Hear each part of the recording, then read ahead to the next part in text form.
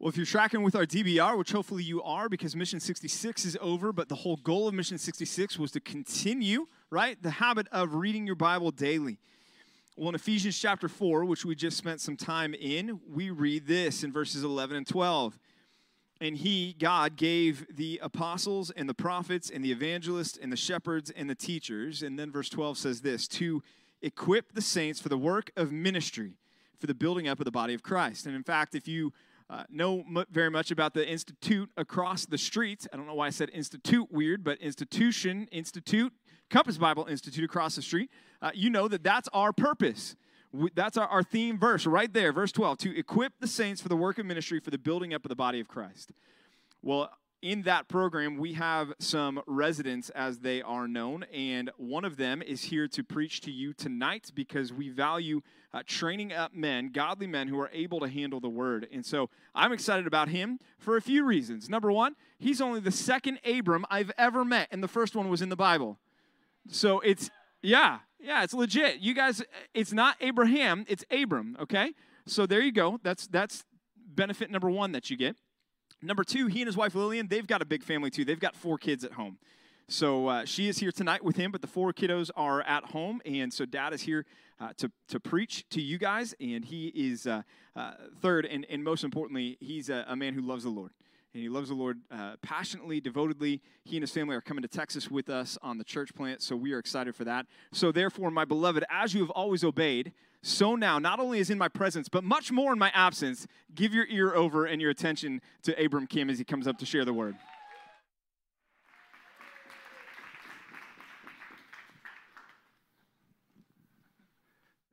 Thank you, Pastor PJ. So I've seen Pastor Lucas do this as an introduction to have a photo of your family. So here's our family, 4 kids. And you probably won't find this photo in our social media feed, all right? But the reason I show this photo is you see in their faces, all 6 of us really, some desires, right? It's a snapshot. And actually, to Pastor PJ's point, this was in Texas. It's at Founders Classical Academy in Frisco, where we plan to meet next year. And to give you a little bit more context of the temperature there, this was about the 3rd or 4th week straight of triple digits at that time, at the end of July. The screenshot there is actually 5 p.m. and it's 100 degrees. And the low is in the 80s. Okay, so you can feel for our kids a little bit and not be so harsh with them. But in that photo, you see the kids' desires. Some want to get out of the sun. Some are doing their best to smile and take a good family photo. And I wonder what your desires were at that age. Some of your dreams, some of your hopes. And even now, thinking about how that might have changed as you grew up. You know, and our oldest, he just turned 10, so he'll be where you guys are in the blink of an eye. And there were dreams and desires that they had as kids. I'm sure you did as well. And your dreams and desires might have changed. Maybe they stay the same. I don't know what those are, but some synonyms that we might think of when we think of desire, motive, passions, wants, worship. You see, what are the things that bring you joy? What do you like to do? What gets you excited? What gets you spending hours and hours and time flies by? It's because you enjoy that, whatever that might be for you. So we need to think beyond just the activity. We need to think about our motives. Why is it easy to spend time on the things we love? We were created to worship. Your desires determine your behavior. Your motives move you to action. And as we continue in Philippians, if you can turn in your Bibles to Philippians chapter 2, we'll continue where Pastor PJ left off last week. And Paul continues to unpack this idea of working out your salvation. And what does it mean to work out your salvation? How do we work out our salvations? And Paul continues where we left off last week. And I trust you've turned to your Bibles. I'll read it for us. Philippians chapter 2, do all things, meaning everything y'all do. Right? I'm using the ESVT, right? English Standard Version, Texas style. Everything y'all do, these are all plural pronouns, right? And verbs. Do without grumbling or disputing. I like CSB's translation there. They say arguing. Similar idea. And that basic idea there, right? Earlier in chapter 2, we talked about Paul exhorting them to have the same mind. And here's the opposite, right? Arguing is the opposite of having the same mind. You have different ideas, and there's competition in your thoughts, arguing. Do all things today without grumbling or disputing, so that you may be, or continue what God has started in you to be blameless, meaning above reproach. Your reputation, your identity is to be blameless, not sinless, not perfect, but when people think of you, the first reaction they have is that you are blameless, pure, innocent, unmixed with the world. You are children of God without blemish, without fault, in the midst of a crooked and twisted or perverse generation, among whom you shine as lights in the world, holding fast or holding forth the word of life, the gospel, the good news of Jesus Christ, so that in the day of Christ, that future day when we'll receive our judgments, I may be proud that I did not run in vain or labor in vain. Paul wants to make sure that his labor, his efforts to the Philippian church was not empty, was not in vain. Even if I am to be poured out as a drink offering. Now, there were many offerings in the Old Testament, right? And the drink offering, if you think of the offering time as a meal to the gods, the drink offering was the seasoning. It was to supplement the main course. It wasn't the main course. So here Paul is saying he is the seasoning. He is the add-on, the supplement to the main course of offering, which is what the Philippians did. Their sacrifice, their gift to Paul through Epaphroditus, which you'll learn more about at the end of the book. That was the main thing. Paul is encouraging them to say, hey, your sacrifice, your service to me, it proved your faith. It proved that you are shining as lights in the sky. And I, Paul, am glad and rejoice with you all. Likewise, you also should be glad and rejoice with me. Paul's joy was to see the spiritual growth and maturity of the Philippian church. And their joy had to be the same as Paul's, of seeking that spiritual maturity, seeking to shine as lights in the sky, in the midst of the crooked and twisted generation that we live in. How do they get to this maturity? They need to focus on something today. And that's where we start our passage, verse 14. And to give us an example, in Numbers chapter 13 and 14, we see the example of the Israelites.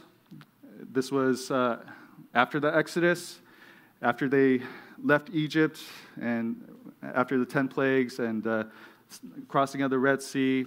They go to Sinai, they get God's word, they rebel, build the golden calf, right? But here they are at the footsteps of the promised land. And they send out the 12 spies into the promised land to check out the land, right? For 40 days. And that number 40 is important later on. For 40 days, the spies go in, they check out the land, and they came to Moses and Aaron and to all the congregation of the people of Israel in the wilderness of Paran and at Kadesh. And they brought the news. This is a great land. God has promised us great things. We brought fruit, and I know some of you guys have taught in the kids' men and probably have taught this lesson of huge grapes coming in, right? But they also said, the people in there are huge. They are warriors. They are giants. There's no way we can do this. Chapter 14 of Numbers, then all the congregation raised a loud cry, and the people wept. And the people, here's our word, Israel grumbled against Moses and Aaron. So the two spies that still believed that they could do this, right, Joshua and Caleb, they said in mourning, only do not rebel against the Lord, and do not fear the people of the land, for they are bread for us. This is nothing. Their protection is removed from them, and Yahweh is with us. Do not fear them. Then all the congregation set to stone them with stones, but the glory of the Lord appeared at the tent of meeting to all the people of Israel. What is at the heart of grumbling and complaining? It is personal, unmet expectations. They were thinking they would just walk in and it'd be a piece of cake. And Joshua and Caleb still believed that because they had their theology right, that God was on their side. Those unmet expectations, the people of Israel said, this is too hard. I can't do this. We can't do this. We're not going to win. Just look at them. It seems too hard. And think about it in your life, something that seems too hard. Maybe not getting your dream job. Maybe not finding the friends that you thought you might. Or on the other side, getting the wrong thing and having unmet expectations in that sense. Maybe fear of embarrassment, getting unwanted attention from that person heading your way, wanting to talk to you. It's internal and external, this idea of grumbling. There is truth there, right? Those people were big. They were warriors. They had weapons. But at what point does our grumbling and complaining become sin? It is when we have bad theology. When, especially the truth that God is good. In our grumbling and complaining, we believe that God is not good. That God isn't giving us what we deserve, what we want, our dreams, our passions. So what must we do? You need to train yourself to avoid grumbling and arguing. This does not happen naturally. This requires work. 1 Timothy 4 talks about training yourself for godliness. What you do today matters for who you will be tomorrow. Discipline today is living out the dreams of tomorrow. And one area we can practice this in today, I'm sure, comes from Matthew 18, hopefully a familiar passage to you. If your brother sins or sister sins against you, go and tell him his fault between you and him alone. If he listens to you, you have gained your brother. Now, if you're not in a conflict with someone, if you're not arguing or disputing with someone, then I would say you do not have enough intimate and close relationships, okay? And that's another reason why marriage is great, because it increases your sanctification, right? If you guys still live at home, I'm sure there's disputes and arguments with your parents or siblings. And if you truly don't have that in your life, if you are not, then you need to grow in your relationships with others and train yourself to learn to live with one another. Okay? But praise God, maybe that you are doing well and you are able to work out your differences with those around you that are close. Verse 16 is for us then. But if he does not listen, take one or two others along with you, that every charge may be established by the evidence of 2 or 3 witnesses. So if you are in a good spot, if you are doing well, and praise God for that, then you be the one to help those that are in need and come alongside them and help them to resolve their conflicts. We are all in this together, right? That was the emphasis from last week by Pastor PJ. And here we go, verse 17. If he refuses to listen to them, tell it to the church. Tell it to the authorities in the church, our pastors. They are here to help as well. If you can't resolve it within that smallest group as possible, we need the church involved. We need our pastors and our leaders to help us understand what it means to agree in the Lord, have the same mind in Christ.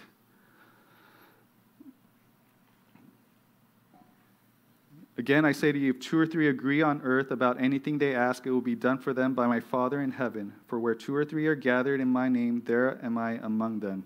All right, this is not talking about a prayer meeting, right? This is talking about conflict in the church and finding forgiveness and resolution within the context of the local church. And we are all here to help one another to that end, because that is how we shine as stars in this generation.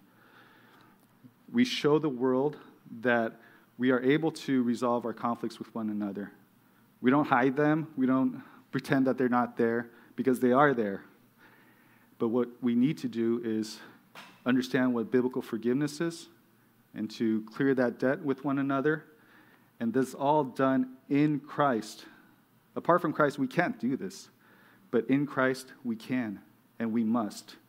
Because when we resolve our conflicts with one another, that is a microcosm of the gospel. That is showing the world this is what forgiveness and reconciliation looks like. We were in conflict. We did not agree. But in Christ, we were able to let go of our own desires and expectations and consider that being with one another, that is more important. Being in Christ, being of the same mind in Christ is more important. And so I'm going to, in love, drop this, or we'll work out a solution. Right? And if that needs some extra help from your brothers and sisters along, so be it. It's okay. That's what we're here for. We're here for each other. We are to be an ambassador for godly living, whether we are in the midst of the conflict or we're helping out. And I know this verse has been mentioned the past 2 weeks. Here we go again, Hebrews 12, 1 and 2. And I just want us to focus on 2 phrases. When we run this race, we are looking to Jesus. He is our aim. He is our goal. He is the finish line. He is who we look to constantly. He is the founder and perfecter of our faith. Check this out. Who for the joy that was set before him, Jesus' joy, Jesus' goal, what was it? Enduring the cross, despising the shame. Because then he will see his exaltation. Right? That was the kenosis passage, wasn't it? He willingly, joyfully went to the cross. That was his mission in life. Because that was the way to glory. That was the way to bring sinners into a saving place. Ephesians 2:8 in the ESV, for by grace y'all have been saved through faith, and this is not y'all's own doing. It is the gift of God. As a team, as a church, we have this common goal of honoring Christ and doing things his way. There was a negative example of this. And again, the Israelites, generally, Paul talks about them in 1 Corinthians 10, saying, we must not put Christ to the test, as some of them did, and were destroyed by serpents, nor grumble, as some of them did, and were destroyed by the destroyer. Now these things happened to them as an example, but they were written down for our instruction. In verses 15 and 16 of Philippians 2, Paul quotes Deuteronomy 32, verse 5, which says, they have dealt corruptly with him. They, Israel, have dealt corruptly with God. They, Israel, are no longer God's children because they are blemished. They are a crooked and twisted generation. Now look back in verse 15 and 16 and how Paul uses that verse and says, here, Israel, they grumbled, they complained. But you, Philippian church, look at you. You are his children. You are without blemish. You are set apart from this crooked and twisted generation. You are not like them. You're doing great. Think about in Matthew 18, that idea of being a peacemaker, helping to resolve one another's conflicts. Matthew 5:9 says, blessed are the peacemakers, for they shall be called sons of God. Your identity will be as sons and daughters of God if we are known as peacemakers, if our reputation is as peacemakers. Think about the singular identity of Paul, Philippians 1:21. Right? It probably seems like a long time ago you guys went through this, but this is the theme throughout the whole book. Paul says, to live is Christ. That is who I am. That is my identity. I don't want to be known as anything else. I am in Christ. I am for Christ. All I have is Christ. We sang that earlier today, right? And we can sing that, but does our life reflect those words? Paul, I love in the New Testament epistles how he goes on these, what I call doxological detours. In Philippians 2, he starts talking about have the same mind of Christ, and then he goes on for like another paragraph about all these great things who Christ is, right? And it goes into that kenosis passage. So much throughout the epistles, we see that in Paul. Does that reflect your prayer life? When you start thinking about who Christ is and what he's done for us, do you just keep going? And you go on these doxological detours and say, man, God, you are so great. You're kind, gracious, steadfast, abounding in love for me. Think about,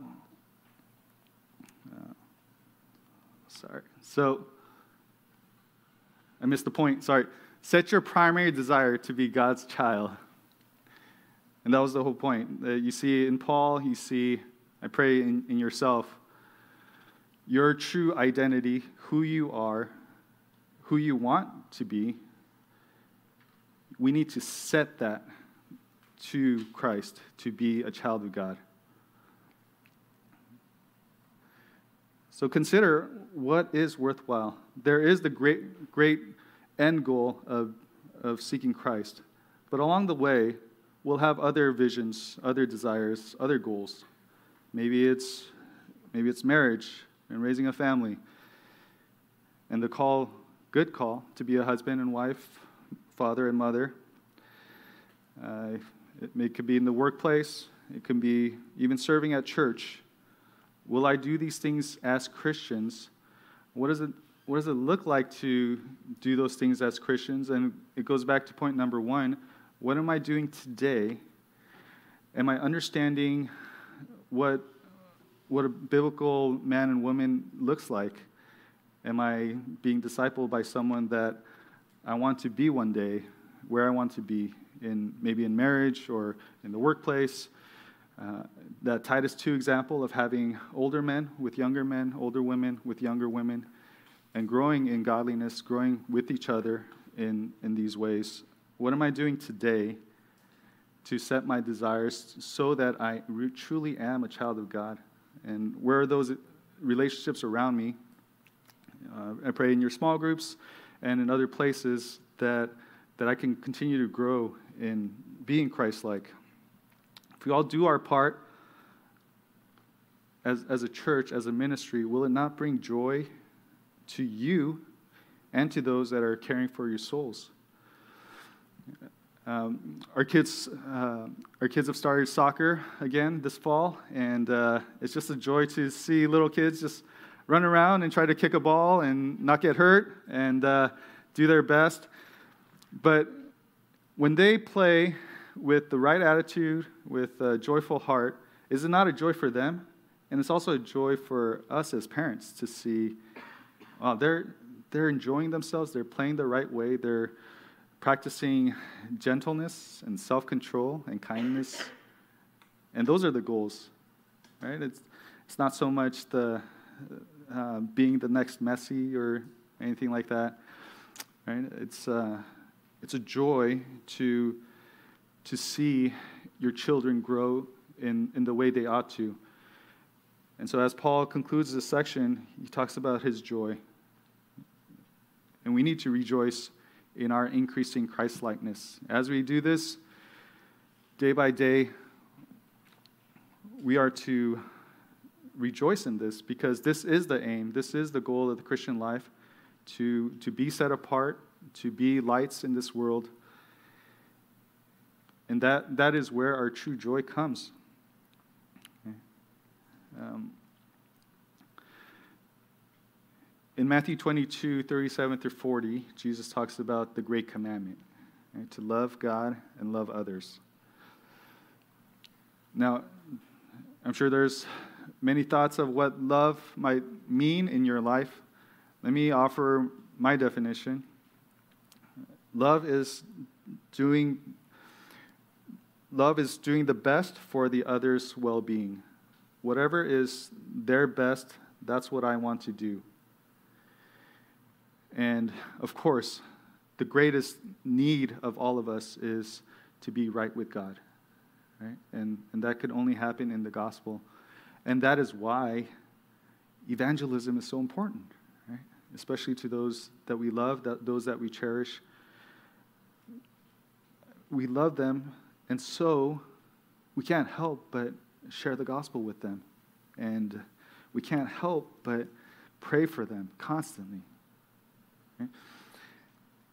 And so do you love those around you? And are we rejoicing in our corporate increasing Christ-likeness? To those in Christ, to those who are walking faithfully and doing this well, excel still more. 1 Thessalonians 4:1. Keep going. We're in this together. We haven't arrived yet. Let's keep going. To those that are struggling with this, find your identity in Christ.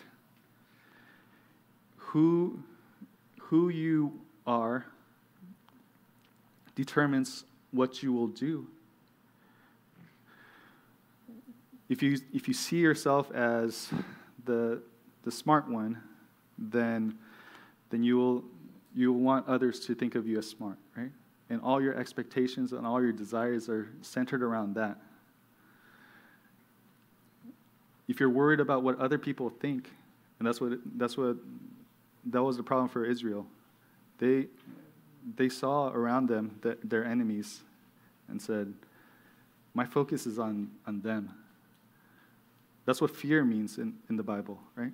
Our thoughts are centered around that which we fear. Right? If you're scared of spiders, then all you're thinking about are spiders all the time, right? If we fear God, all we're thinking about is God all the time. If we fear others and what they think, all our thoughts are centered around that all the time. What is it that we love? Find your identity in Christ. And remember that there is fellowship and support. We are to build each other up, right? To those that are indifferent to this message, let me tell you, Jesus is better. Whatever you think is going on in your life, Jesus is better. Because all roads lead to hell. There's only one road that leads to a right relationship with God, and that's in Christ. Jesus is better. Do today who you want to be tomorrow. There's this Latin phrase, I think I think you'll be familiar with it. It's called Carpe Diem. Have you guys heard of that? Carpe Diem. It's usually translated, seize the day. All right, I think it goes back early centuries from a Roman poet. But even secular people recognize the need to do things today, knowing that tomorrow is not guaranteed. And maybe a modern version of this is YOLO, right? You only live once. And this idea of what are you going to do today? And what are your greatest passions in life? We see, our kids are starting to get into sports and introducing them to, NBA and things. And we see the professional athletes. We see them performing at such a high level, and we want to be that, right? But what we don't see are all the hours of blood, sweat, and tears that they've poured in training to be that. And that is what I'm telling you. Godliness doesn't happen at the snap of your fingers. It takes training. It takes purpose, intention. It takes you shifting your greatest desires. That's point number 2, right? We got to set our desires. We got to be purposeful and intentional in seeking to be a child of God. That is how we will grow in godliness, and that is how we will achieve that aim of being stars, shining in the midst of this dark generation. Do today who you want to be tomorrow, and desire Jesus. Worship Jesus, pursue Jesus, love Jesus. Let's pray.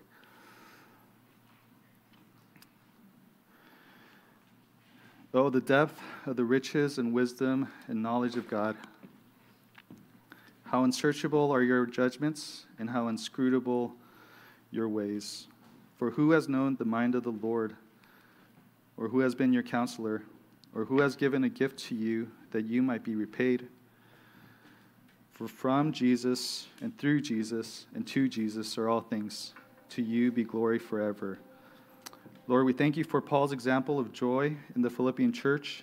He earnestly desired for them to live to their full spiritual potential. That is the same prayer for us today. Help us to have and maintain a vision, a desire, a motivation to be your children, shining like stars in the sky. To that end, may we consider our heart motives today, our unmet expectations that have led to grumbling and arguing. Help us repent of those sins and pursue Christ alone, to be peacemakers and ambassadors of the gospel we say we proclaim. Give us a spirit of transparency and care for one another as we continue to worship you tonight. Amen. Amen. Let's all stand together as we close out our time together. We know that we have so many reasons for us to rejoice and be thankful even when there's difficulties in life. We know that as believers, we're going to go through challenges, but we're called to rejoice and persevere through it all, because we can say, hey, I've aligned myself with Christ, no turning back, no turning back.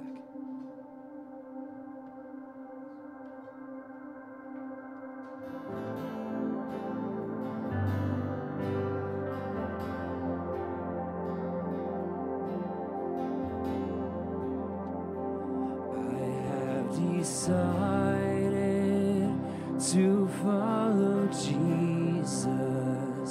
I have decided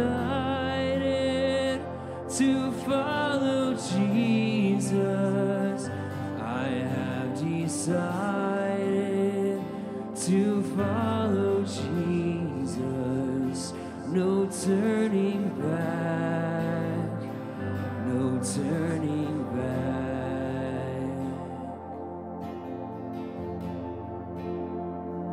The world behind me, the cross before me. The world behind me, the cross before me. The world behind me, the cross before me. No turning back, no turning back.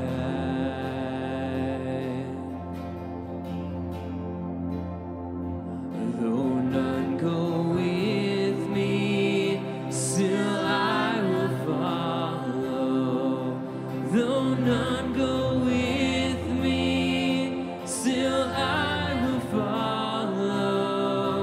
Though none go with me, still I will follow. No turning back, no turning back. Sing it there, none go with me again.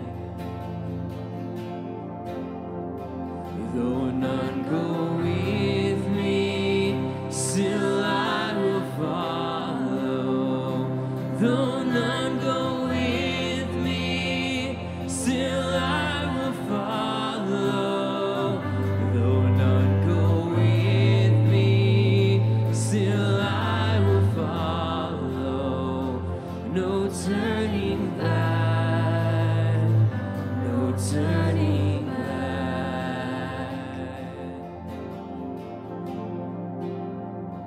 I have decided to follow Jesus. I have decided to follow Jesus. I have decided to follow Jesus. No turning back, no turning back.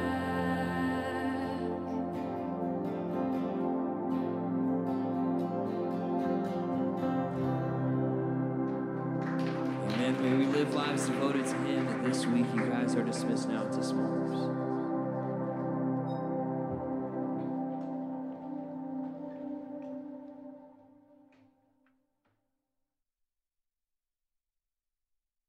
Don't wanna waste it if it's my last shot. Whoa, no regrets in the end. I wanna know, I got no what if. I'm running till the road runs out. I'm lighting it up right here, right now. Oh, no regrets, no. In the end, I wanna know, I got no what ifs. Yeah. Oh, whoa.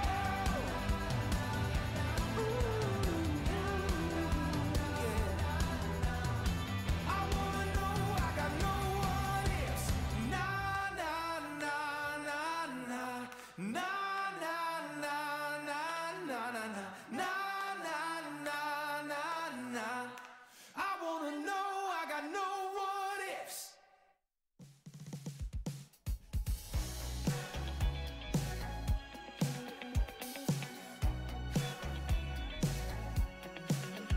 I was distant, had a glimpse of life without you. Now I'm coming back to my senses. Couldn't make it on my own. From a long way off, you saw me, God. To the Father's love, I'm coming home. You met me more than halfway. I heard you call me out by name. You set me free. Now I will never be the same, never be the same. You met me more than halfway. I heard you call me out by name. You set me free. Now I will never be the same, never be the same. Undeserving, never thought you could forgive me. Now you wrap me up in your mercy, pull me close and won't let go.